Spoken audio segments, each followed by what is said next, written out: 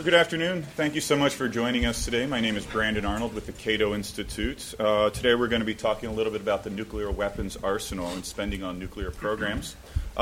Before we get to our first speaker, though, I wanted to briefly plug the Cato Handbook for Policymakers.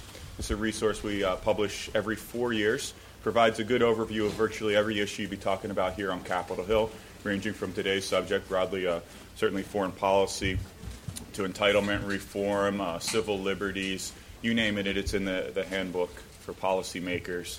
It's a publication we do provide to every congressional office free of charge. If you have a copy in your office, but your colleague hogs it, or you just would like a second as a reference book to have there on your desk, by all means, please let me or one of my colleagues at the Cato Institute know. We'll be happy to get you one. It's also available, I should mention, on our website, cato.org. /handbook in its entirety. You can print off all the PDFs if you'd rather access it electronically. With that, I'll go ahead and introduce our first speaker for today. We're very, very pleased to have with us Stephen Schwartz. He is the editor of the Non-Proliferation Review, which is a publication of the James Martin Center for Non-Proliferation Studies. Previously, he served as publisher and executive director of the Bulletin for Atomic Scientists, as a guest scholar and project director with the Foreign Policy Studies program at the Brookings Institution, as a Washington representative for the Alliance for Nuclear Accountability, as legislative director for the nuclear campaigns with Greenpeace USA, and as associate director of the Council for Nuclear Affairs. With that, I'll turn things over to Mr. Schwartz. Great. Well, thank you very much. It's wonderful to see so many people here today. Yes. You want to? Is that okay? Oh, you're not okay. Oh, you. Yeah, oh, you want me up there? Yeah, oh, okay. Okay. All right. Okay. Okay. Well, I'll be able to see even more because of the crowd of people. Got it. See you through the crowd of people. Well, hopefully I can bring this up. Rearrange it. Yeah. All right. Okay. Great. Well. Okay. Well. Good afternoon. I'm a little under the weather, so my voice isn't what it normally is. Hopefully the microphone will compensate. It's great to see so many people come out for an issue that doesn't normally get that much attention, at least legislatively. Congress certainly does pay attention to budgets, but when it comes to nuclear weapons budgets, more often than not, it looks at the micro rather than the macro. It looks at individual programs rather than the overall picture. And one of the things that we tried to do in our report, with copies of which are available on the table out front, which I would encourage you to take a copy of if you don't have one already, is to try to take that broad look and encourage Congress and encourage policymakers, frankly, throughout the government to do the same, because it's something that has I think been overlooked for too long. Now, why does any of this matter? Why should we be concerned about the costs of nuclear weapons? The Cold War's over, and whatever the costs are, they can't be that significant, right? Well, to give you a little perspective, when I was at Brookings in the mid to late 90s, I worked on a book called Atomic Audit, which was the first and so far only effort to quantify the total amount of money spent by the United States on all nuclear weapons and weapons-related programs. And it might surprise you to learn that we discovered that nuclear weapons were the third most expensive government program historically after all other national defense, that is, all non-nuclear defense spending, and Social Security. And although we have not had an opportunity to update all the figures in the report, or in the book rather, since then, I strongly suspect that is still the case. That's historical, obviously. What are we talking about today? Well, this report deals with the 2008 budget.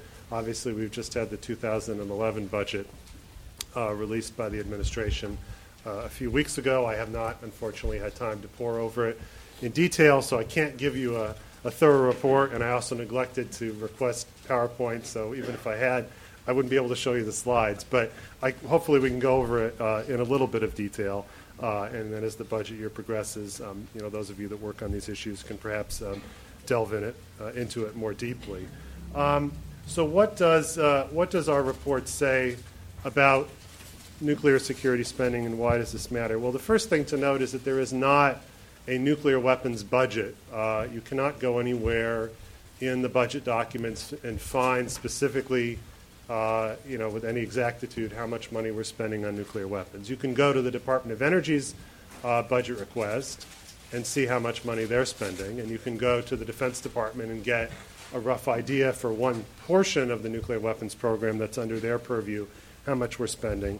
But it's not anything that can be easily sussed out. So what we tried to do with this report and with the materials that are available online at the Carnegie website for this project was to do that work and hopefully encourage the government to, and in particular, I guess, Congress, to mandate that this be done on an annual basis. Because as much as I, enjoy probably isn't the right word, but as much as I take interest in doing this on, I guess now, a decade basis, it would be far more productive for the government to not rely on somebody from the NGO community, but to actually have this work done by the administration and by successive administrations, A, so that there is a consistent level or a consistent record of what we're spending, and B, so that everybody understands what the numbers are and we can move forward with full knowledge of what it is we're doing, whether you happen to support all these programs or support some of them or have deep antipathy toward them, whatever your feelings may happen to be,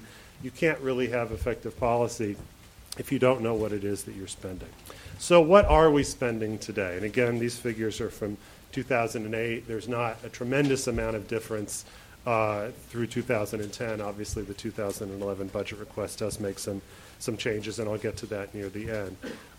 Well, we estimated that the amount of money spent by the United States in total was at least $52.4 billion on nuclear weapons and weapons-related programs. And I have to add the caveat, at least, because we did not count any intelligence-related spending because we had no access to classified information, and quite frankly, even if we did, the intelligence community doesn't parse its budgets on how much they spend on nuclear weapons versus how much they spend on terrorism versus how much they spend on all the other things that they're doing.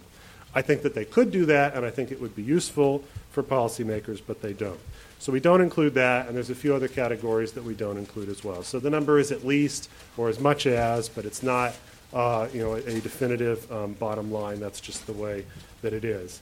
Most of that money, a little over 55% or $29 billion, goes towards nuclear forces and operational support.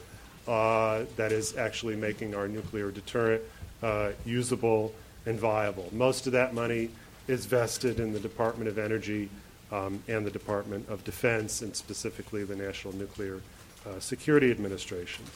Then we have what we call deferred environmental and health costs. These are costs, they're called deferred because they were not paid for at the time the costs were incurred during the Cold War. These are things like cleaning up radioactive and toxic waste resulting from nuclear weapons production and testing activities, and compensating people, both civilians and people who worked in the nuclear weapons program, for injuries they suffered as a consequence of doing that work.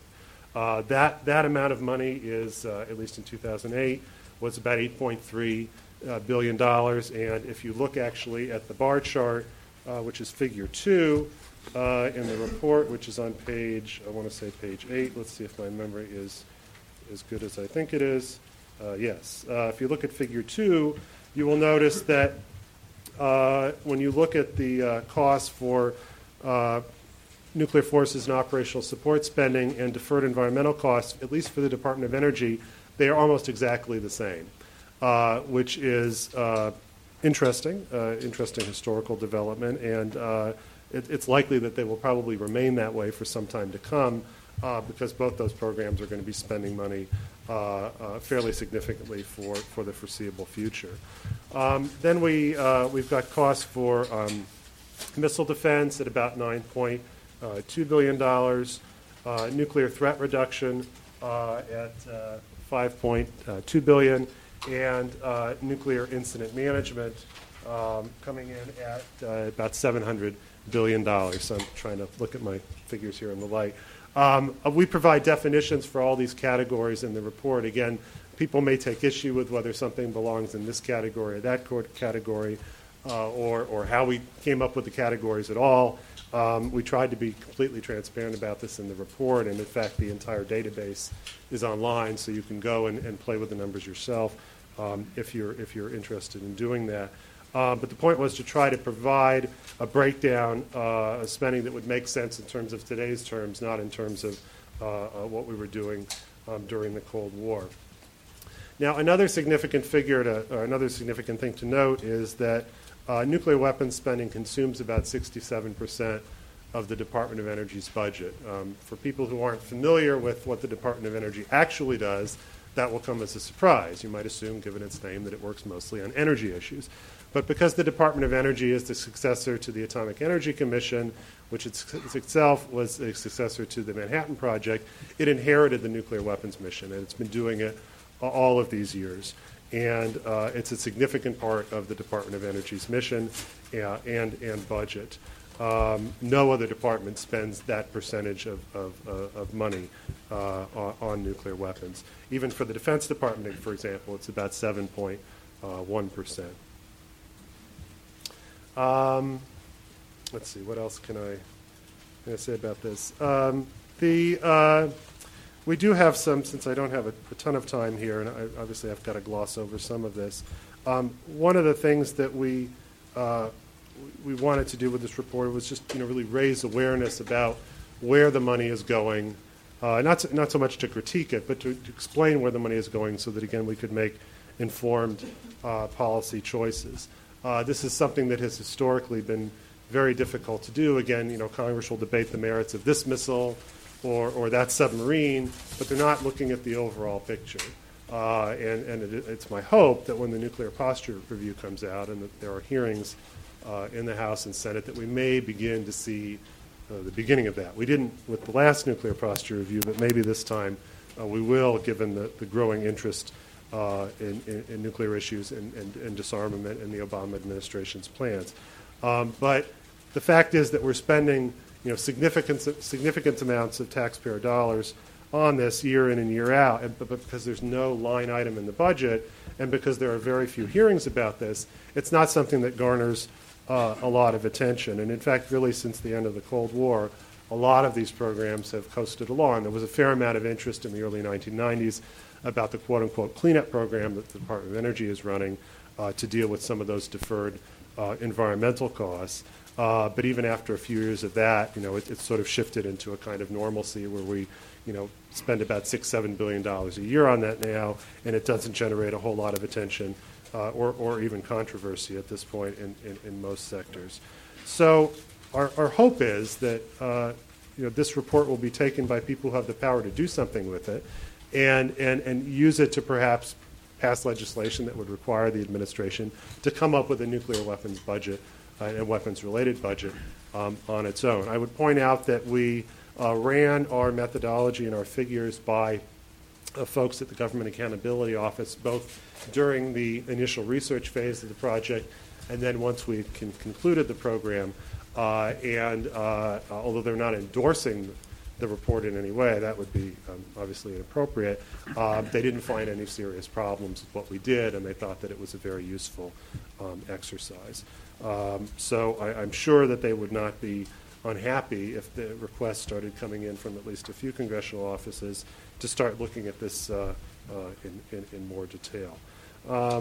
Let's see here. I probably would just have a couple more minutes. So let me this is going to raise more questions than I can probably answer. So let me just skip to the recommendations here. Again, the charts and the data are all in there, so you can pore over that at your leisure. And some of this ties into what Christopher is going to talk about, so I'm sure we can get into it in more detail. Well, I guess, yeah. One thing to note here is that one of the things that surprised us is that given all the talk about nuclear terrorism and concerns about that, it was surprising to us that so little money, something on the order of like 5% of the entire nuclear weapons quote-unquote budget, was being spent on preventing or deterring nuclear terrorism. Now, there may be reasons for that. It's not like throwing a whole lot of money at that problem is going to make it go away. But it struck us that, if that is the number one concern that we've had over the last 5, 6, 8 years or so, that there isn't more money going into it. Maybe it doesn't need more money. That's a debatable point. But again, significant amounts of money are going into, to put it crudely, blowing things up, i.e. making our weapons usable, and relatively little money is going into keeping things from blowing us up. And that is not, again, that was a finding in the report. It's not something that I've seen widely discussed or reported since this came out. Why don't I, because I could go on, but I won't, why don't I just stop there? I'm sorry if this seems more disjointed than I intended, but it's a long report and there's only so much time in the day. But I'd be happy, to the extent that I've totally confused you, to answer any questions you might have during the Q&A period. So thank you. Thank you, Steve. Thank you very much. Next up, we have Dr. Christopher Preble. He is the Director of Foreign Policy Studies at the Cato Institute. He's the author of several books. His most recent is The Power Problem: How American Military Dominance Makes Us Less Safe, Less Prosperous, and Less Free. It was published by the Cornell University Press, but we do have a few copies at Cato, and we've been distributing those to folks, including people on the Hill. And if you're interested in getting a copy, you can just see me after the briefing. Before joining Cato back in 2003, Dr. Preble taught history at St. Cloud State University and Temple University. He was also a commissioned officer in the U.S. Navy and is a veteran of the Gulf War, having served aboard the USS Ticonderoga from 1990 to 1993. He holds his Ph.D. in history from Temple University. With that, I'll turn things over to Dr. Preble. Great. Thank you, Brandon. Thanks to Brandon. Thanks to all of you for attending. Thanks to Stephen Schwartz for taking time out. I assume that most of you are here to hear Stephen.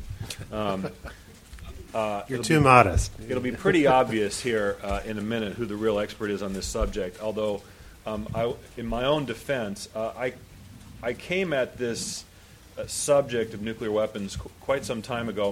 My dissertation, my first book in graduate school, I studied the period in the late 1950s and early 1960s when the nuclear arsenal crossed over 20,000 warheads, and when the government developed the single integrated operational plan, the SIOP, with thousands and thousands of aim points.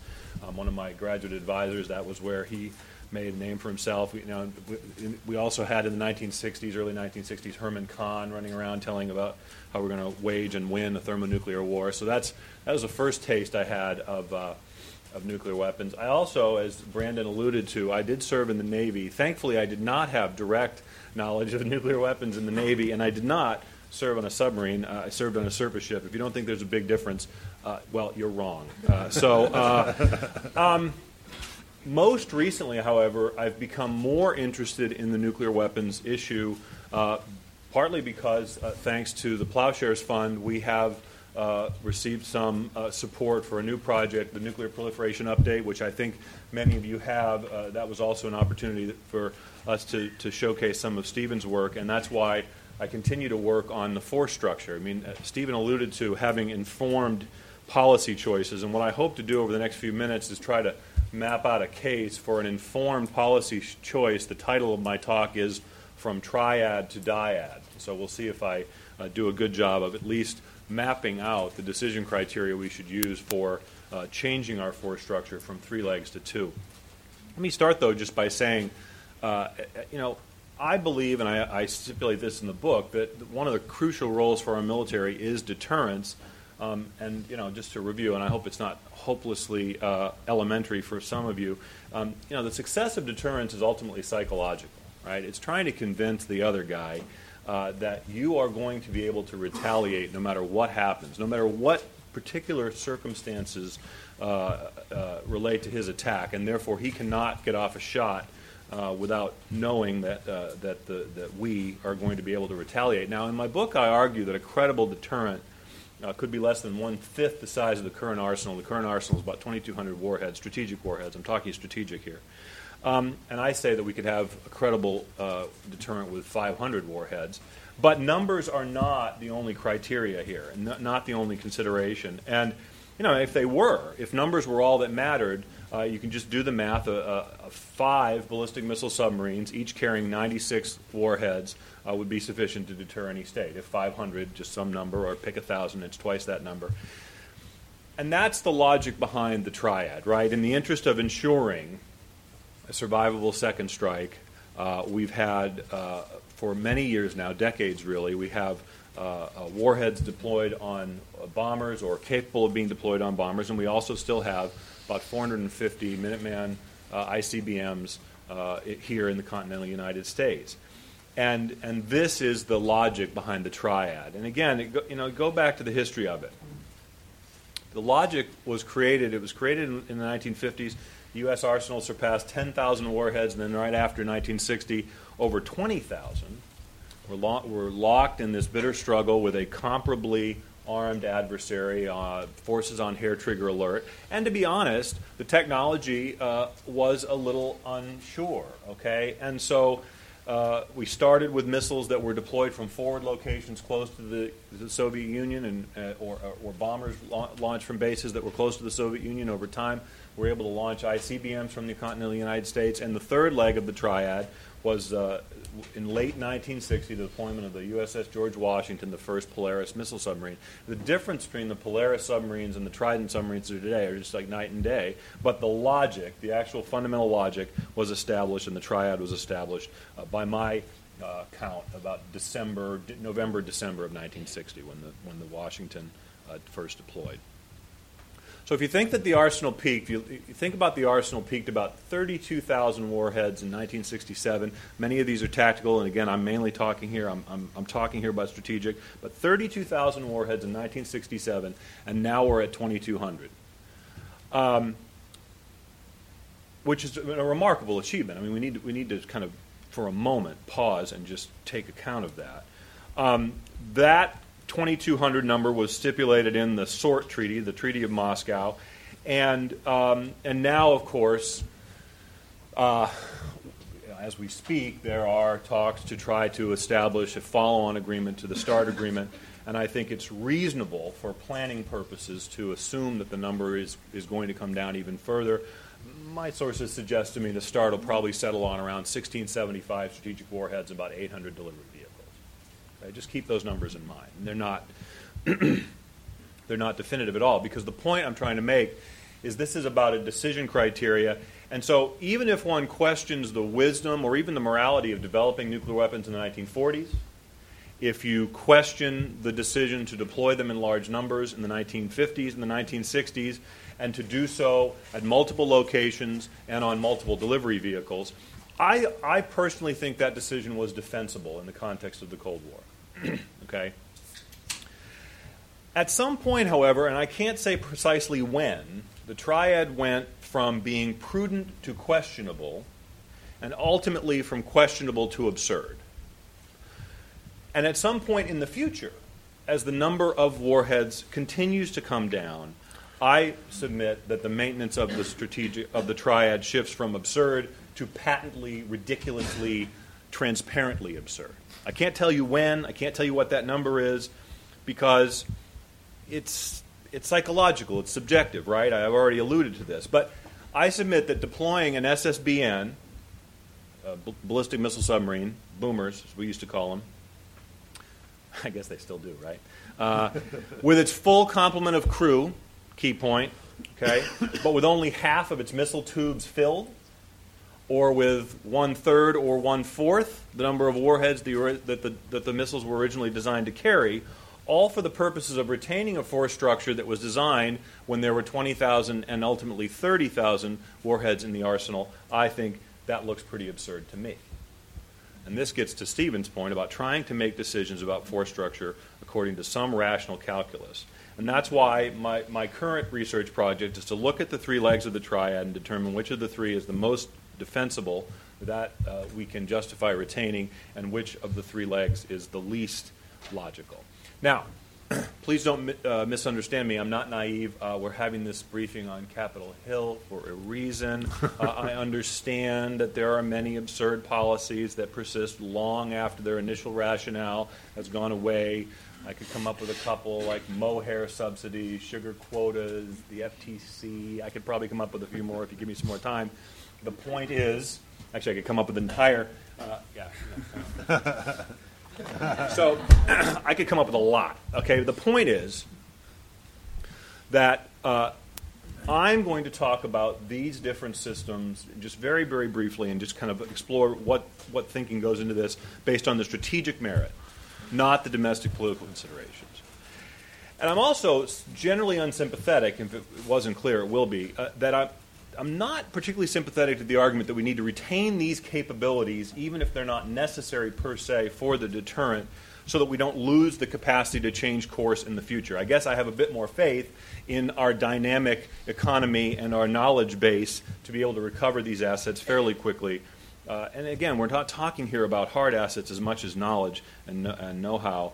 And I just don't think that those things go away quite as easily and quickly as some people suggest when they talk about the defense infrastructure, not just with respect to nuclear weapons.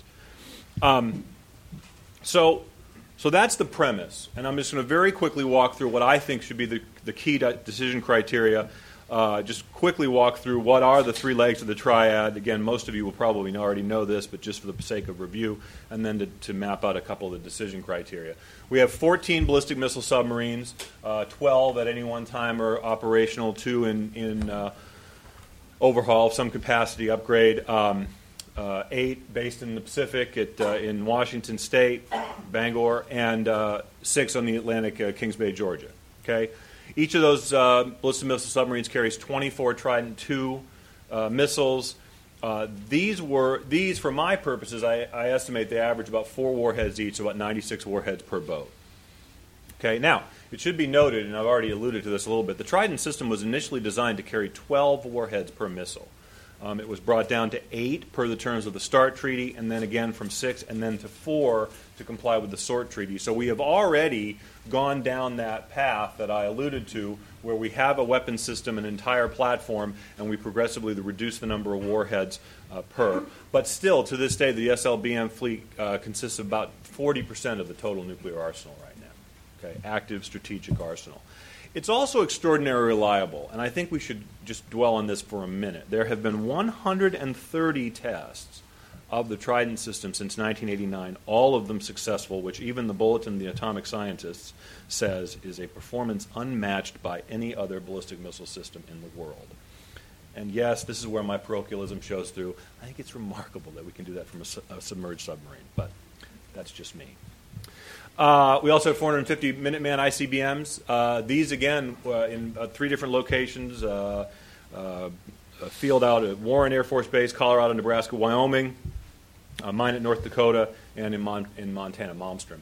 150 each, 450 total.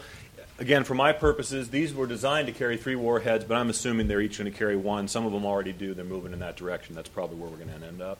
And then we have the manned bombers, B-52s and B-2s. Basically 3 different bases, Barksdale in Louisiana, mine at North Dakota, and Whiteman in Missouri. These can carry, the B-2 can carry up to 16 bombs or cruise missiles, and the B-52s up to 20 cruise missiles or 8 bombs. So these are platforms that are quite flexible and can carry quite a number of weapons or no nuclear weapons at all. That's one of the decision criteria that I'll get to very quickly. So here's what I've mapped out as 5 decision criteria that should guide how we decide which of the legs of the triad to keep, which of the one, if you're thinking of this as a stool, to kick out. And hopefully the stool doesn't fall over when we kick out one of those 3 legs. The first is cost, but that's obviously not the most important criteria and certainly not the only criteria. If you think through costs, kind of my back-of-the-envelope calculations suggest the Minuteman costs are largely sunk, the maintenance costs are not particularly high, personnel costs are not very high, and by that criteria, the SSBNs and the bombers are higher. We could debate how much higher. I've already alluded to this. Another decision criteria, would the platform have a dual or multi-purpose? The bombers obviously do. There's some talk about making the SSBNs capable of carrying conventional weapons. I recognize this. I'm questioning whether or not that's necessarily a good thing. If you think about nuclear weapons as signaling, if it's not absolutely clear what kind of weapon that system is carrying, it may not be entirely clear what you're trying to signal, if you follow me. Another consideration that I toss out there, which was one of the key selling points to the Polaris program in the late 1950s, is just a strategic consideration. Is it a good idea to put your strategic assets in the middle of your homeland, so to speak, and essentially inviting attack? Now, in fairness, the Minutemen are not deployed near population centers, or at least large population centers, but that's just something to keep in mind. I think that is one of the key selling points of the SSBN, is that they are very survivable and remote. Another consideration, recall or signaling. This is one of the key criteria that was the selling point of the bombers going back to the 1950s, is they can be recalled, notwithstanding Dr. Strangelove. They can be recalled. This was more of an issue once upon a time, and there were some related concerns about command and control of the SSBNs. I think that's not as much of a concern as it used to be, certainly. And I also would note, as an aside, that this is really only an issue. You talk about signaling if you're trying to send a message, and so you sortie bombers or you put boomers out to sea. That's only an issue in the absence of a no first use policy, which we still don't explicitly have a no first use policy. Although, again, I think if we talk about force structure, we should revisit whether or not that's the appropriate posture for the United States. And the last point is survivability. I've already alluded to this. Cost is not the only criteria. If we're talking about having a credible deterrent, knowing that you have a secure second strike, again, I don't think there's a clear winner or loser in this category, although perhaps for parochial reasons it seems to me I lean a little bit more towards the subs. Again, the Trident are exceptionally reliable and a much more sophisticated system, certainly, than the very first boats that were deployed in the early 1960s. So those are the decision criteria that I've come up with, and in the course of the next few weeks, I'm going to work with my colleagues to try to put some flesh on the bones, and I toss these out really, again, for the purposes of trying to stimulate a discussion so that the decision ultimately is not based on parochial, political, and domestic considerations, but really on the strategic merit. And I welcome comments and suggestions for what to add or remove from the list. Thank you very much.